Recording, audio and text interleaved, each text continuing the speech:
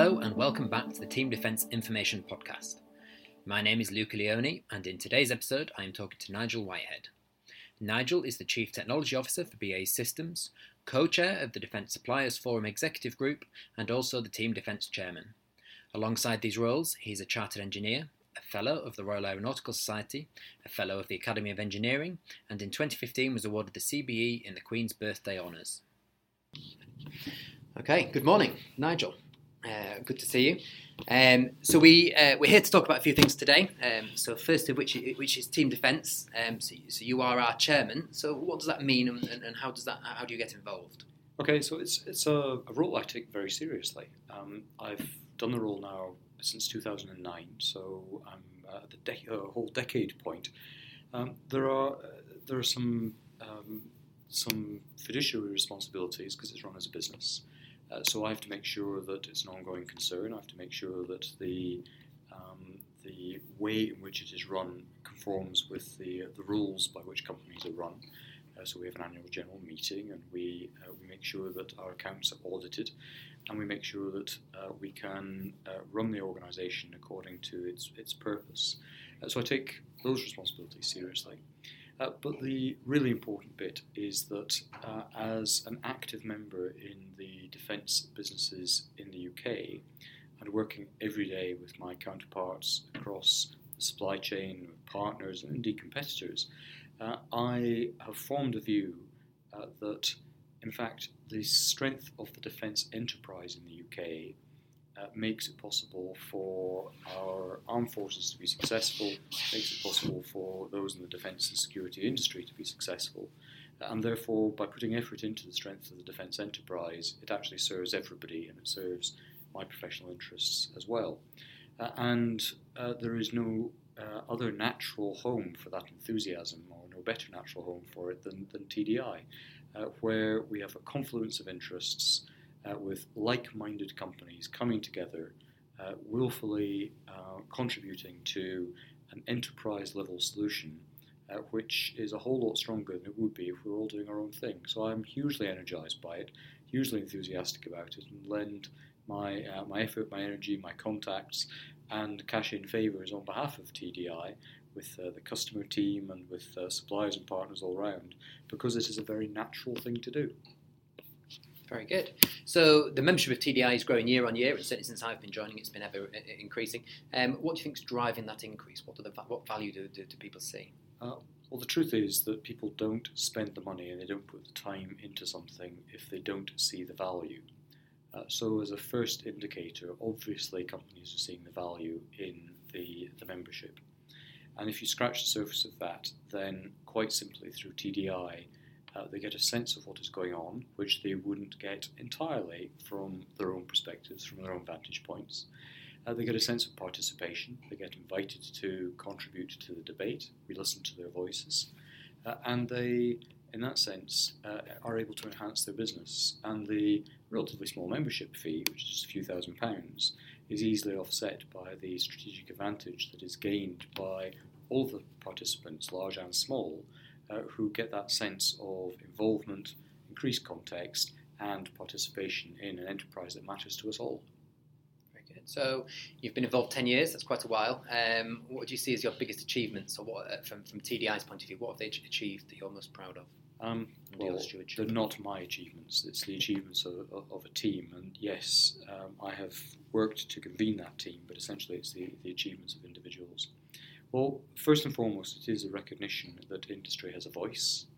It is a recognition that by consulting with industry early on in the development of themes and ideas, the MOD can head off at the pass some things that might actually prove to be ridiculous through the eyes of the industry team.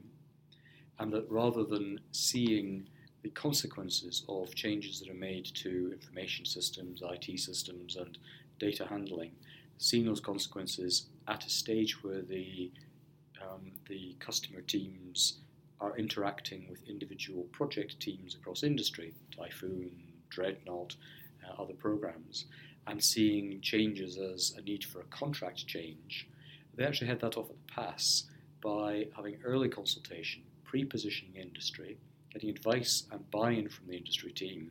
So when it comes to introducing a change, industry says, yep, we were anticipating that, and we can accommodate it. So the MOD have saved themselves millions, probably hundreds of millions, by having that consultation in place. Nobody's actually been counting it, but in essence that's what it's done. If you were to actually string out all the things that we have made possible, the one that I'm actually most enamoured by is the secure communications environment. Even just the simple act of being able to email the customer, knowing the email will get there, or to receive an email from the customer, knowing that there aren't others which are lost in the ether, is a really, really important thing to make our enterprise work. The idea of creating shared data environments, the idea of making those secure, and the idea of therefore bringing industry into the support solutions for the complex products that exist is at the fundamental heart of the business plans of many of the companies in defence in the UK, in fact all of us in the UK. So actually we've done a whole lot to enable that, and we should be proud of that work. So TDI seems to be quite unique across the world. I certainly haven't seen anything quite the same. So you see trade bodies, but that don't work in the same sort of way we do. Do you think we are fairly unique, and what challenges do you see TDI facing to remain relevant and stay in its position? The truth is, I've not actually gone and looked to see whether we have any international counterparts. Maybe I should be benchmarking how they run. If I look at the challenges, then quite simply, we are all being swamped with data. Lots of data is being gathered, generated. Some of it is being marshalled, some of it is well looked after, some of it is usable, some of it can be turned into information. But in essence, the challenge is to make sure we're on top of that the systems that we create, the culture that we create in our companies that respects that data, knows how to use it, the training we give to individuals, the way we bring people up through our organisations with an expectation of how they can use that, is actually the major challenge for us. And although that will manifest itself in terms of discussion around various systems, discussion about how we interact with customers, the roles of the industry team, the reality is that it's just that big data lake picture that is dominating the world in which we live in. And through TDI, we can actually get our minds around that. The 130 companies networked together, the minds and the thought processes there give us a set of diverse vantage points which allow us to collectively solve that problem if we work well with the MOD. Okay, thank you very much for that, Nigel. So moving on to you then. So I know you're an engineer by trade. It must be quite exciting being in the role you're in now. Oh, I'm a very happy man in the role as the Chief Technology Officer within BAE Systems.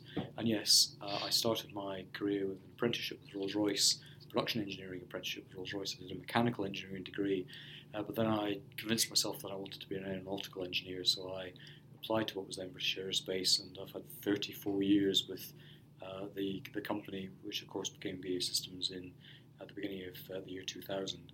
Previous role prior to the year I've just had as CTO, I ran the defence businesses of BAE Systems in the UK for 9 years, and for 7 years prior to that, the military air component of the UK defence businesses. So I had one job change in 16 years, which is a pretty unusual track record, but it must be something to do with my little white knuckles holding on to things. I just enjoyed the job so much, I didn't particularly want to move on. But when we had the new chief exec coming in, I did say to him that I was happy to stay in the role, but I actually thought that there was a role that I really should focus on, which was to do with the medium and long-term value of the company. And I defined to him a role which encompassed the strategy and planning activities, the technology planning activities. We spent a lot of money on technology development in BAE Systems, and also the functional responsibility for the key delivery functions in the company around engineering, manufacturing, support, and IM&T, which encompasses some 59,000 people in our operation worldwide. And I said that if we could sort the way that we work in each of those areas in a consistent way that is commensurate with how we see our future, then there was significant value in that role. And he kind of nail-gunned my feet to the floor as I was having the conversation. I've been on that square ever since. So yes, I'm very, very happy. And as an enthusiasm, I have an enthusiasm for the technology, and I get to play with it all day, which is just great fun. It is in fact a really serious business. We're placing bets on what is going to be important for the future. We're investing in all sorts of things which will have a material effect on our ability to sustain our position in the market and indeed grow our position in the market. So BAE has fingers in many pies and many technologies. That must be quite a tough thing to get your head around. Yeah, I kind of thought I understood it, having spent so many years so close to it, but last year has shown me that it's a whole lot deeper and more intricate and in many ways more challenging than I'd ever understood. And in a way that's quite reassuring, because it's not a superficial issue. It's absolutely at the heart of the offering of BAE Systems. All of our offerings to the marketplace are underpinned by technological solutions, many of which are so sophisticated and advanced that it would make your hair curl if I was to describe them. But the trick is to knit those together, bring them to market by integrating them into our solutions, land, sea, air, and cyber. So BAE itself as a company has a long, distinguished history. Many things to be proud of. When you think about what the company are working for, what makes you most proud? If you look back in its history, is there something that really gets you? Actually, you have to go back to the 1500s, where the root of our company starts. Henry VIII started the company with the need for an industry to support his new navy. He also created the gunpowder factories, which were government-owned, but in more recent times became owned by industry, and we can link our history right back to that point. So you could argue that Henry VIII had a more impressive industrial policy than he did marital policy, because it's kind of lasted. In more recent times, then you can look at some of the technological achievements. I was particularly enamoured as a youngster by the Harrier aircraft and the predecessor engineers and organisations that we had in what has become BAE Systems that generated solutions for that, and also still on the aircraft side, the TSR-2 and then Tornado aircraft, able to travel at 800 miles an hour at sea level and get onto enemy radar. Just a phenomenal, absolutely phenomenal achievement. In my own time in the company, then I am particularly proud of being involved and leading the team that took Typhoon into service, that generated the Taranis technology demonstrator, which is still the most advanced aircraft ever built and flown in the UK. I'm particularly proud of seeing the Carrier enter into service, and I had 9 years leading up to that in-service date when I was intimately involved on a daily basis with the Carrier program. So I'm particularly proud to see that in the place it is. And more recently, my involvement has been in the securing the contracts for Dreadnought and Type 26. Type 26 has gone on to have significant successes in the export market, with success in Australia and then as a basis of the solution in Canada, and I think there will be more. If I look at other technologies and capabilities around the company, there's not one area of the company which drags its feet. The land business, we do some fantastic work with very advanced systems in our munitions manufacture. The small arms munitions, just phenomenal. There's a digital manufacturing line. The investments that were made there, the digital inspection, where 8 bullets a second are coming off that line, and we do a full digital inspection of each bullet using optical techniques as the bullets fall through a set of well illuminated situations, and cameras take pictures of them, and we measure what's coming off the line and automatically adjust the line so that what is coming off that line is within tolerance. I think that's pretty impressive as a manufacturing process and technique. And I look at some of the work we're doing on the advanced technologies. I look at what we're doing on additive layer manufacturing. I blogged within our company that the most impressive thing at the Farnborough Air Show last year was actually in the BAE Systems chalet, as it happens. It was displayed at floor level with no lighting on it, and everybody walked past it and didn't recognise it for what it was. And it was in fact a titanium frame for an aircraft, which had been manufactured through additive layer manufacturing, and in a process which we've never done quicker than 14 months, from the point where you finish the design for the frame to the point where it is manufactured and tested, and the whole process of how the forgings are created, how the machining is carried out, and the inherent strength in the system that then results. That process typically takes over a year. Anyway, we are now able to go through that process with a new design in less than 100 hours, so a year becomes a week. And for the time to market challenges that we have, for the flexibility that our customers expect of us, this is the sort of breakthrough stuff that we need to be doing. And that and many more examples of that exist within the company, and that's why I have 1,000 volts going through me. So one of the things I wanted to move on to, so Western military budgets are getting squeezed, everybody knows that, and their development budgets are much smaller than someone like Google or some of the Silicon Valley companies or SpaceX, the work they're doing as well. How does BAE Systems and other defence companies leverage that investment to bring it back into the defence market? Yeah, it is interesting to note. I mean, we mentioned Henry VIII, but if you actually look at the evolution of technology on the planet, there is an argument that says that every technology you see around you, whether it's the plate glass and the windows are made of in this office, or the aluminium frames that they're sitting in, or indeed the surfacing on the table that we're sitting next to, all of the technology that we see around us today, including medical technology, certainly the comms technology, has been originated for, justified and paid for as a result of defence interests. And there's actually quite an interesting book on that subject written by Professor Michael White called The Fruits of War, where he just takes everything that you've taken for granted and tells you where it came from. Even Florence Nightingale, the lady of the lamp, caring for the soldiers. His argument was that actually she was sent over there, Crimea, because the troops were dying in hospital rather than going back to the front line and carrying on fighting. And she was told, go over there and sort that out. And what she actually worked out was that people were dying because of infection, and she couldn't see the infection, but there were things she could do to do with sterilising and disinfecting the environment, which meant that people survived rather than died, and they then go back to the front line. So there was actually a military justification for the hygiene regimes we have in our hospitals today.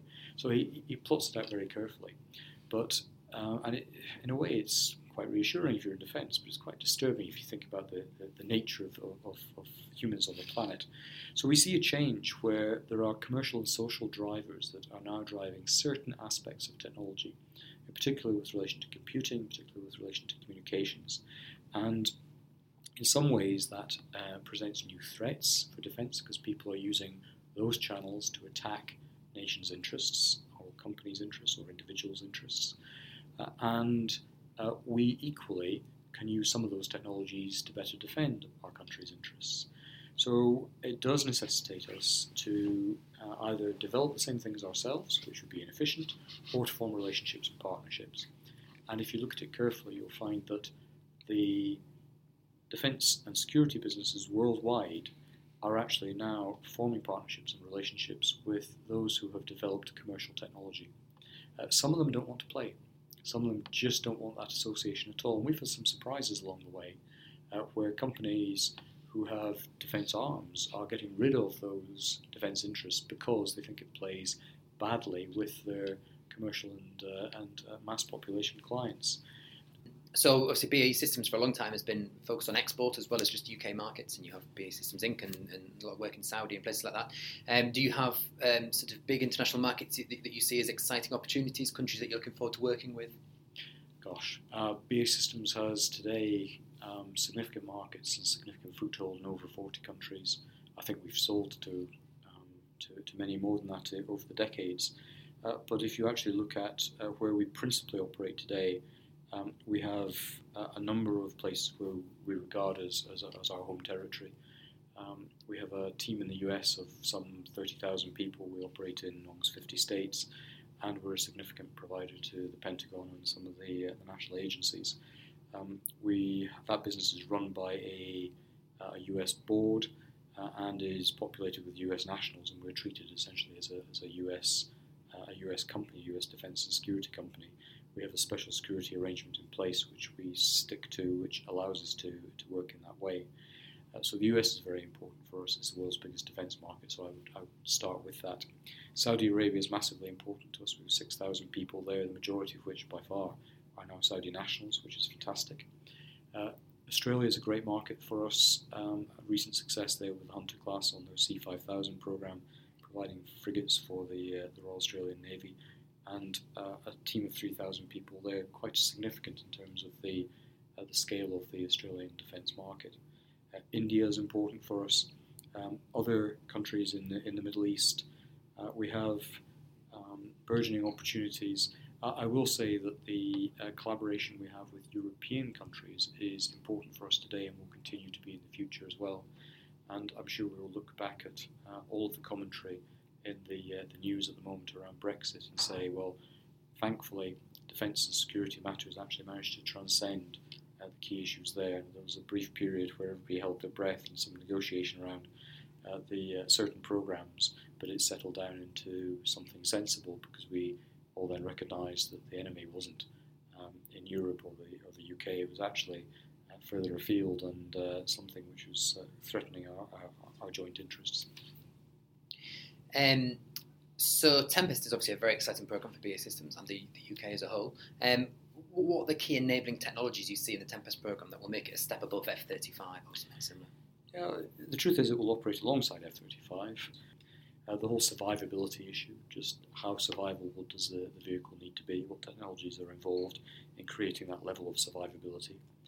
The total systems approach that goes into that and the systems architecture that goes with that enables the vehicle to be created in the first place but then adapted rapidly according to circumstances. A lot of thought is going into that.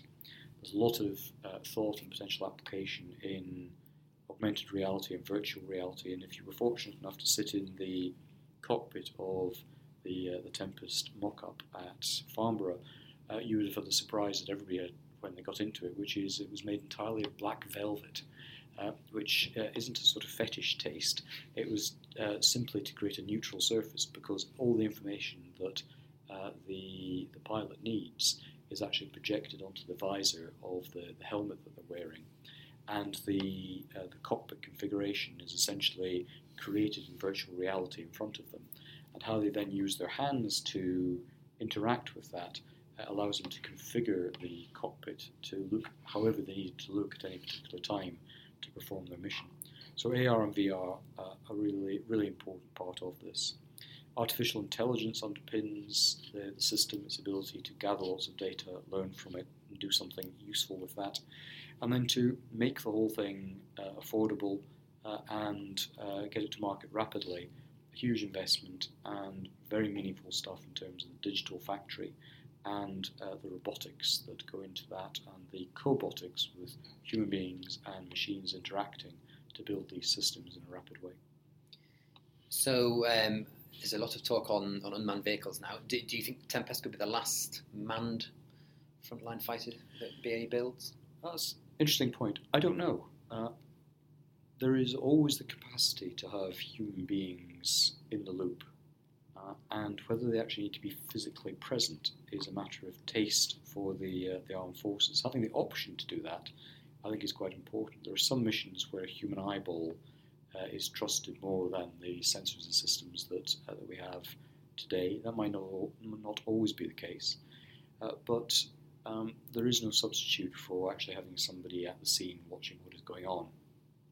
If you look at the autonomous systems that we develop today, typically they're used for dull, dirty and dangerous things.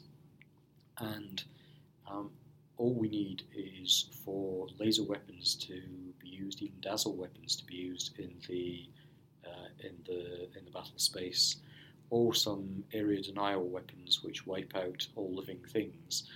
And you will find that autonomous systems become increasingly important. And it will become increasingly difficult for a Secretary of State for Defence to stand up in the House and defend the fact that he put human beings in harm's way when there was an alternative. So I think there will be a mix, and I think that will exist for a long time. But the extent to which that mix is used in various circumstances, I think, will present some surprises to us over the coming years. So another growing market segment that Team Defence are getting involved in, so we're supporting ADS Group and the Farnborough International team to put on the Urban Air Mobility Summit this year, is urban air mobility. So I know BAE Systems have an involvement and they're sponsoring the Uber conference coming up soon. What do you see as the potential opportunities for BAE Systems in that sector, and then as a sector sort of more broadly, where do you see that going? As a systems integrator, there is a tremendous opportunity associated with the inevitable growth of air mobility and the urban air mobility feature. And with the skills we have in terms of autonomy, skills we have in terms of integrating complex systems, we have, I think, quite naturally been approached by those who wish to develop this as a key vector for economic growth in the UK. And at this stage, we are taking a long, hard look at what that would involve. We recognise that it's potentially a big market. We recognise potentially it's a discriminator for the UK economy. But we also recognise that we may have a role to play in making all of that work. So at this stage, toe in the water is probably the best way of describing it. Very good. Thank you very much for your discussion. Well, thank you for the opportunity. And just going right back to the very beginning, the role that I have played in BAE Systems has taught me that if you focus on the confluence of interests so that those who can be involved and have a contribution to make can actually make something of that and make the defence enterprise stronger, then we all win. And that is absolutely what I aim to take into the TDI context. Very good. Thank you very much. Thank you.